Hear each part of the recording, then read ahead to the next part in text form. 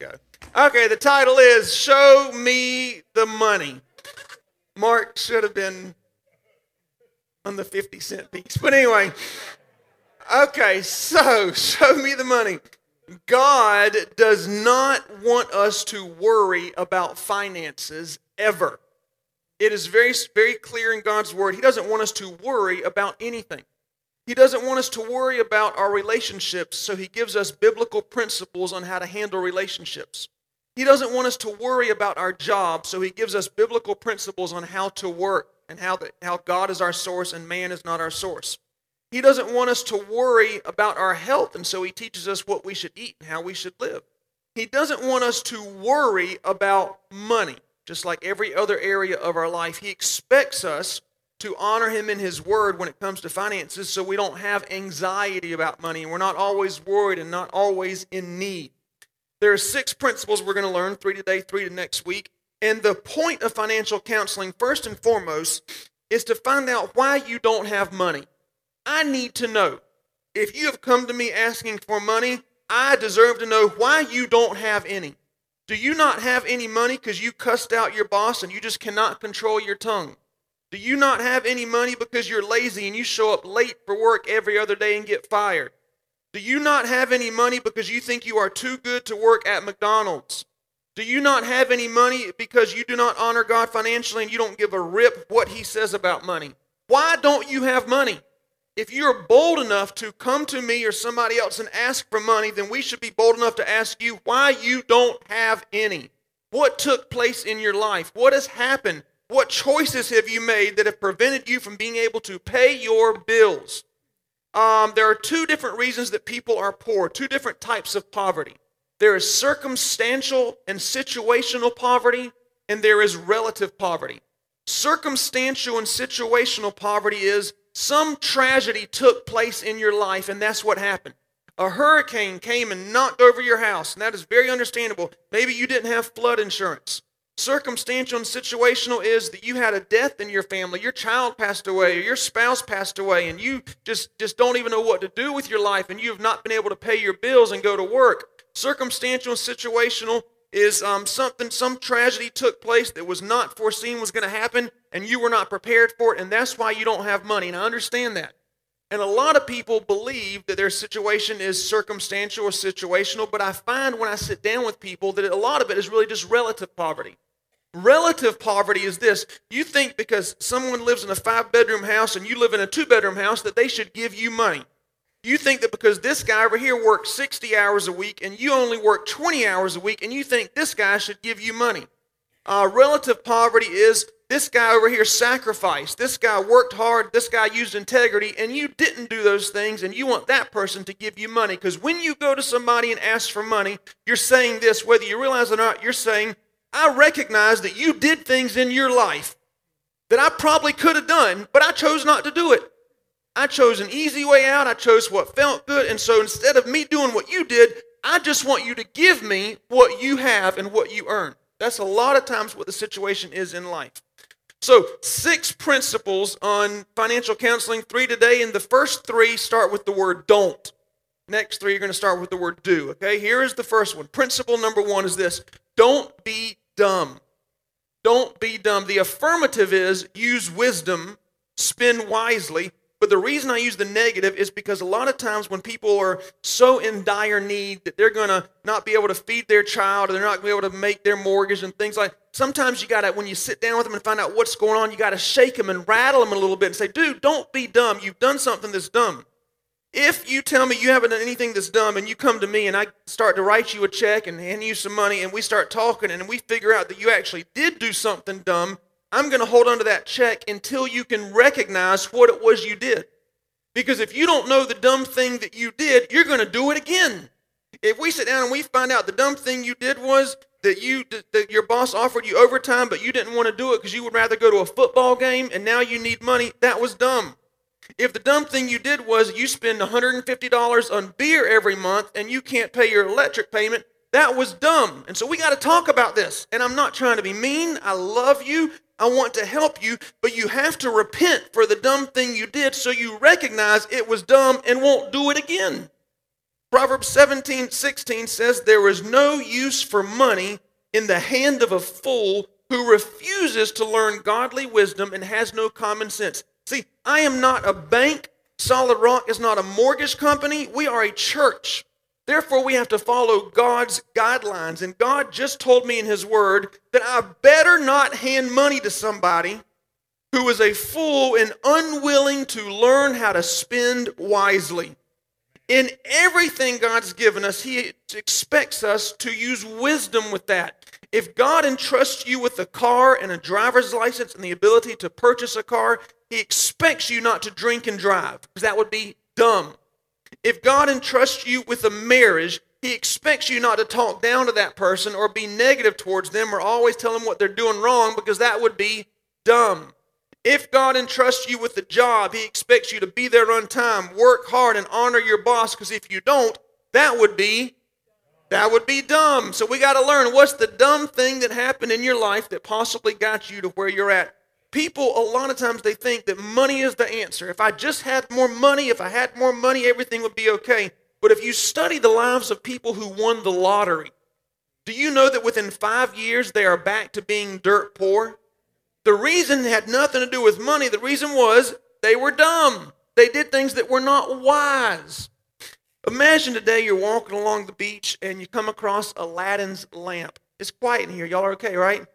You're like, what's the Aladdin's lamp? And you pick up Aladdin's lamp and you start to rub it, and all of a sudden Robin Williams comes flying out, the genie, right? The genie comes flying out the thing. And the genie says, I will grant you one wish. Anything you want is yours. You know what we'd all say? Unlimited wishes, right? Okay, you can't say unlimited wishes. So if the genie comes out and you can't say unlimited wishes, most of you would say this: I want $1 trillion. Give me $1 trillion and everything will be great in my life. Do you know that that story actually took place in the Bible, minus Robin Williams and the genie part? But in 2 Chronicles 1:6-12, it says that Solomon offered 1,000 burnt offerings to the Lord, and that night God came to him and said, anything you want, I'll give to you. I'll grant you one wish, whatever it is. Now, before we go any further in the scripture, I want to point out that God appeared to Solomon the night that Solomon sacrificed financially. Remember a few weeks ago I talked to you about showing where your heart's at, and it's your money in your mouth. Remember what you say and where you spend your money, that's where your heart really is. Notice Solomon, now if you study the scripture, as the king, he was only supposed to do, I think, about 100 burnt offerings, but he did 1,000. He sacrificed financially. That night God appeared to him and said, I'll give you anything you want. And Solomon out of his mouth said this: give me godly wisdom. God said, because this was in your, where? In your heart. God said, I discovered what's in your heart. You don't care about money. You want more of me. I saw it by where you put your money, and I saw it by what came out of your mouth. And God said, because this was in your heart, and you didn't ask for money, and you didn't ask for possessions, wisdom is granted to you, and I'll give you more money, more possessions than any other king that ever lived before you or after. Here's what God said: I will give money to the person who has wisdom. See, we think a lot of times that God doesn't want us. God wants you to have money. You got to understand, God wants you to have, you can't get through this world without having money. God wants to be your source for your income, for your source for everything, but He's not going to give money to somebody who does not know how to handle it properly. Years ago, I remember this one guy that came to me for financial counseling, and he needed $500 for his electric bill. He said, he had a big family, he needed an electric bill. $500 is not, the electricity is going to get turned off. We really need it. He came to church. He was a regular member of our church. Now, the only time I ever email our bookkeeper and say, who is tithe? Is this person tithe? I only do that if they ask for money or if they ask to speak on a microphone. Those are the only two times that I ever ask the bookkeeper, does this person tithe? They want to talk, they want to have influence and talk behind a microphone or sing on a microphone. We're going to find out if their heart's here. Or if they ask for money, I'm going to find out, hey, are you on God's side with money, or are you not on God's side with money? Because if you're opposing God financially, there's nothing I can do for you. And so I emailed the bookkeeper, and the bookkeeper said, no, this guy doesn't tithe. And I figured, because no one that's ever been a faithful tither, no one has ever asked for money who faithfully tithed, not once. Is that a coincidence? I don't know, but we'll get there. Anyway, so this guy sits down with me, says, I need $500 for electric bill. And so I was going to write the check. He was a member of a church. He served and that kind of thing. And so I said, well, let's go over your budget real quick first. And so we went over his budget. Guess how much money he made a year? $150,000 a year. I about fell out of my chair.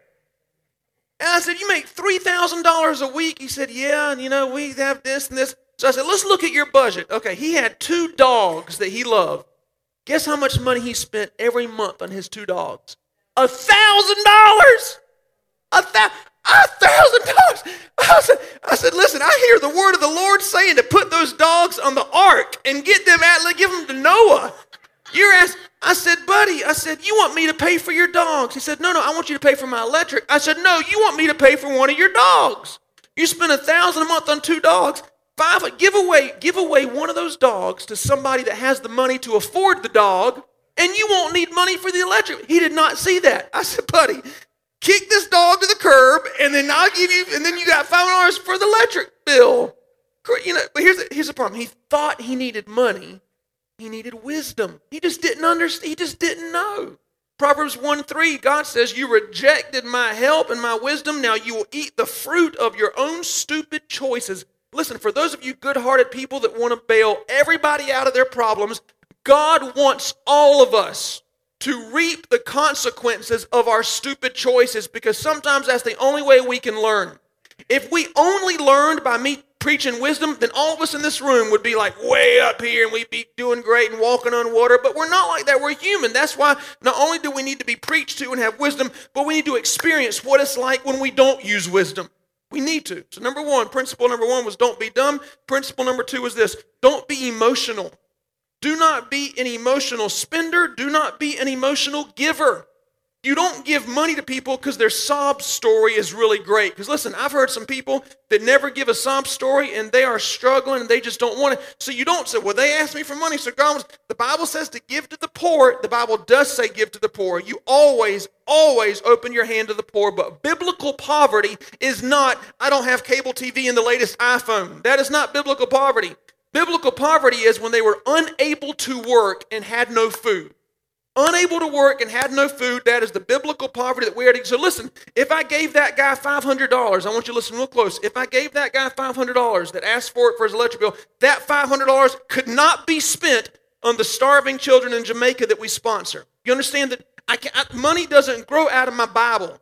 So if I take it from this guy who was not willing to use wisdom, this guy who was not willing to handle finance, if I take it from him, that means, if I give it to him, that means I am taking it from a child that's starving who I could have given it to.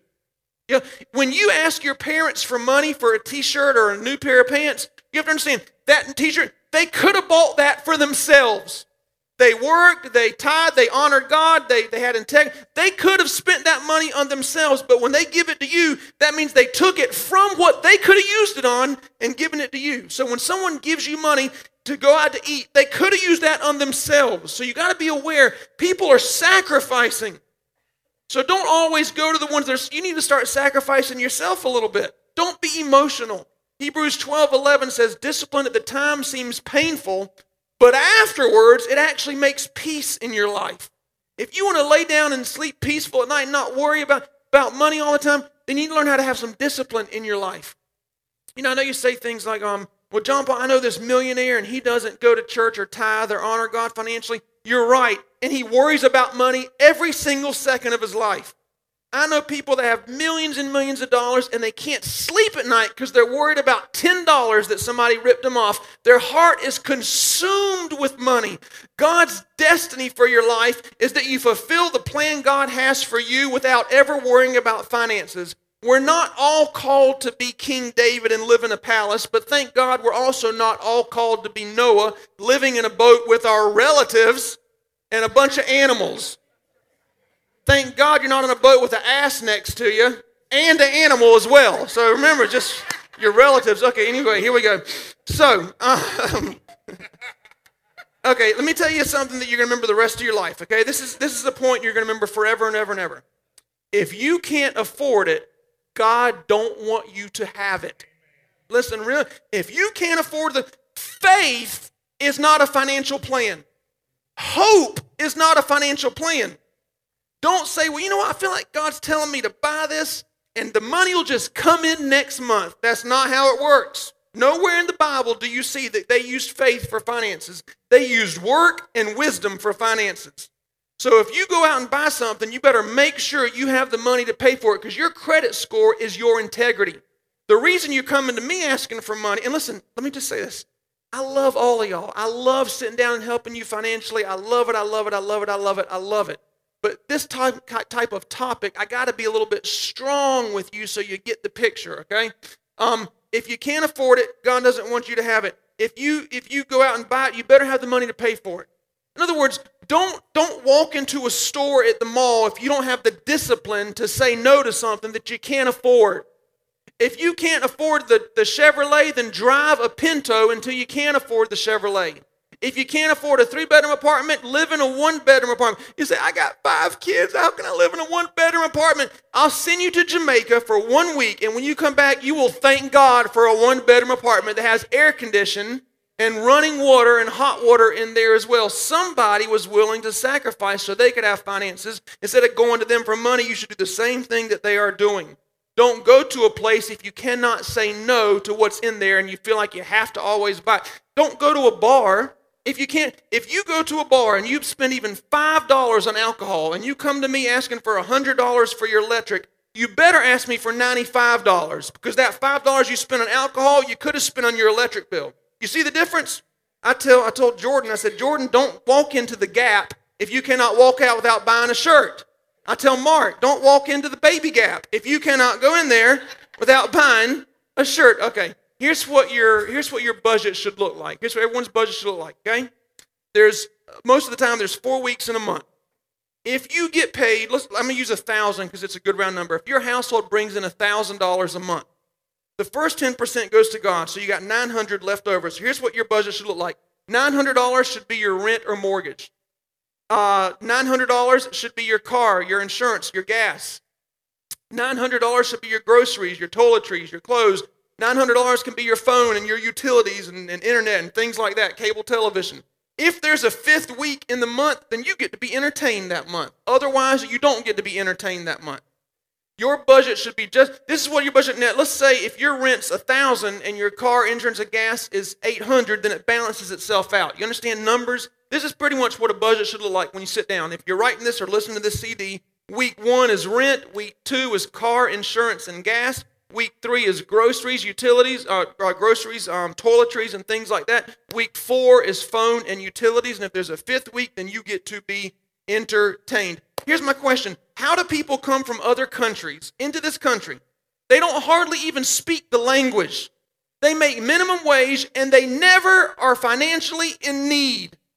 Do you know that in 10 years of doing financial counseling, not one Mexican, not one European, and not one Asian has ever asked for money?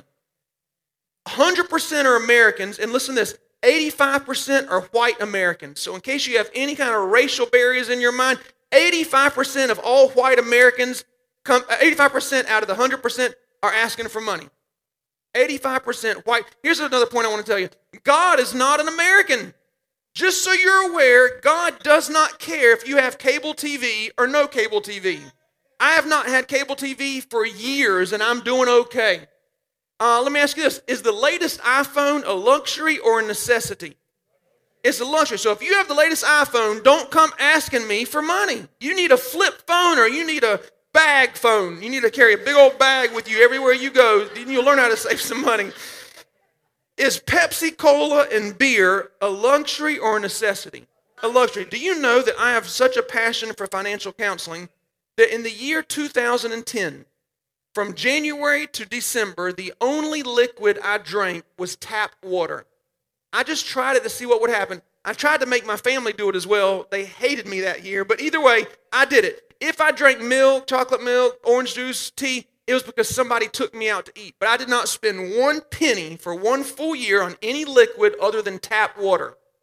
Do you know I saved over $1,500 in that 1 year? Over $100 a month I saved by me drinking tap water and trying to get my kids and my family to do it as well. So if you came to me and asked for money in 2010 and you're holding a Mountain Dew in your hand, you know what I told you to do? I would say you need to dump that out and fill it up with tap water and take it everywhere you go because that is your hydration for the year. If I can do it, you can do it. Because when you come to me and ask for money, here, I sacrifice. So you want me to not drink Pepsi and Mountain Dew so that I can give you money? We give people money who have wisdom. We give people money who don't spend emotionally. If you have a refrigerator, you are in the top 10% of the world's wealthiest people. If you own a refrigerator, listen, you're rich. You are rich, and there's something that you need to change in your life. Amen? Genesis 25, Esau was incredibly hungry. He saw his brother over there making some food. He was starving. And so in verse 30, Esau said this, give me some stew. What's that word? Starved. Do you know every time somebody asks for money, and man, you know what, next week I might bring you the church phone because there's like 500 messages on there. And it's so funny because when people go down the list to call churches, they'll call back and not realize it's the same church.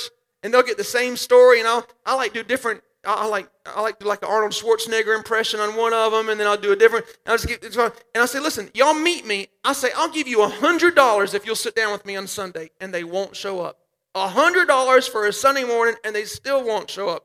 That's why this CD helps me figure out who's trying to rip me off and who really wants to change. Because I got people that have changed and become a great productive member of society through our financial counseling. So Esau said, give me some food. Every phone call is, I'm starving. I'm going to lose my house. And then I hear this one all the time. My children are going to get taken away from me if you don't help me today. And you know what I say? Your child needs to get taken away from you. Even though that sounds very harsh, your child gets taken away from you one time, you will never do what you've done again. I promise you. When you have your child taken away from you one time, your whole life will change and you'll be back on track. And if not, then your child needs to go to a family that is willing to sacrifice and do what it takes to take care of the child. Anyway, give me some food. I'm starving. I need food. So here's what his brother said. He said, listen, I'll give you some stew if you give me your birthright. That was his 401k. It was going to cost a lot of money. It was a fortune. But all Esau wanted was what will make him happy right now. He saw the advertisement on TV. He wanted to buy it today. He saw this particular house. He had to buy it right now. He wanted this. He didn't care about what was in the bank. He didn't care about tomorrow. He only cared about his emotional needs at the moment. And so he got the stew, gave his birthright in verse 33, sold his birthright for some bread and stew, and lost everything. Now, here's what I want you to see. In the middle of this story, God puts a verse that forever changed my mindset. This is amazing. In verse 27, here's what the Bible, just out of the blue, it says this. Esau was an expert hunter and a skilled outdoorsman. In other words, he wasn't starving. He was just lazy. He could have gone out and worked. He could have killed. He was actually a better hunter than his brother was. But he didn't want to do the work. He didn't want to sacrifice. He didn't want to do the job. And so Esau chose to satisfy short-term craving for a lifetime of blessings. You know how many people today are so sorry they bought something? They are so sorry. They cannot believe they wasted money on that thing. They thought it was going to make them happy and change their life. It didn't. It ruined their life. So here we are. Principle number 3 is this. Don't be disobedient. Don't be disobedient. So when I sit down with somebody and I do financial counseling, if I give them $100, I watch them. I say, you need to take the first $10. I need to either put it in the box here at our church, if you're a member of this church or you come to this church, or you need to tell me which church you're a part of. Because I need to get your heart in the kingdom of God, because you need family members, you need support, you need encouragement, you need Jesus.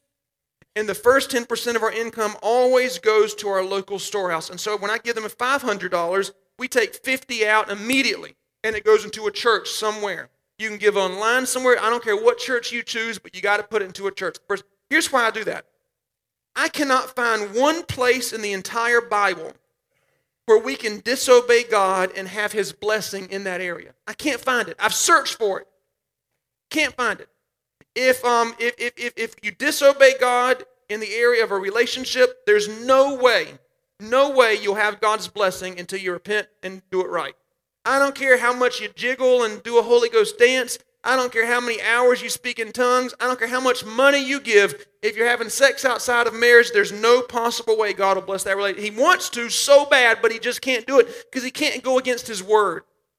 I don't care how much you hate your boss or you despise where you work at. If you don't honor the authority figures in your life, God cannot bless that area of your life, because it's biblical to honor the authority God's put in our life. If you're here today and you're cussing out the president and the president's so awful and I can't stand this country, I'm telling you, something's going to happen in your life. Hopefully God kicks you to another country, does something to you. But you cannot dishonor. I don't care if it's Hillary Clinton. I don't care who it is. I don't care who the president is. When you dishonor the authority in your life, God cannot bless you in that area. He cannot bless you. And so if you don't honor God financially, how do you expect to get godly wisdom in an area that you do not put God first in? I just don't understand that thinking. Deuteronomy 28:2 says, if you fully obey the voice of the Lord, all these blessings will overtake you. And one of them is this: you'll have plenty of money to lend and not borrow. Don't you want to be a lender and not a borrower in life? That should be our goal. Last story is in the Old Testament. This widow woman and her son, her husband had passed away. They were living in a city where there was a drought. There was a famine. In other words, everybody around them nobody had money. You couldn't go to a bank. You couldn't go to a church. Nobody had money. Everybody's dying of hunger. That's how poor they were. And the prophet Elijah came through the town, and he met this widow woman, and she knew that he was a prophet of God. And in 1 Kings 17:13, he said, fear not. In other words, don't worry about money. Don't worry about provision. Don't be afraid you're not going to have enough. Here's what you do so you will never have to worry about money again. The Lord said to make me a small loaf of bread first, and then you and your son can eat what's left. Now, the prophet represents God, not the pastor. Okay, just so we get down your notes, this is not the pastor, this is God.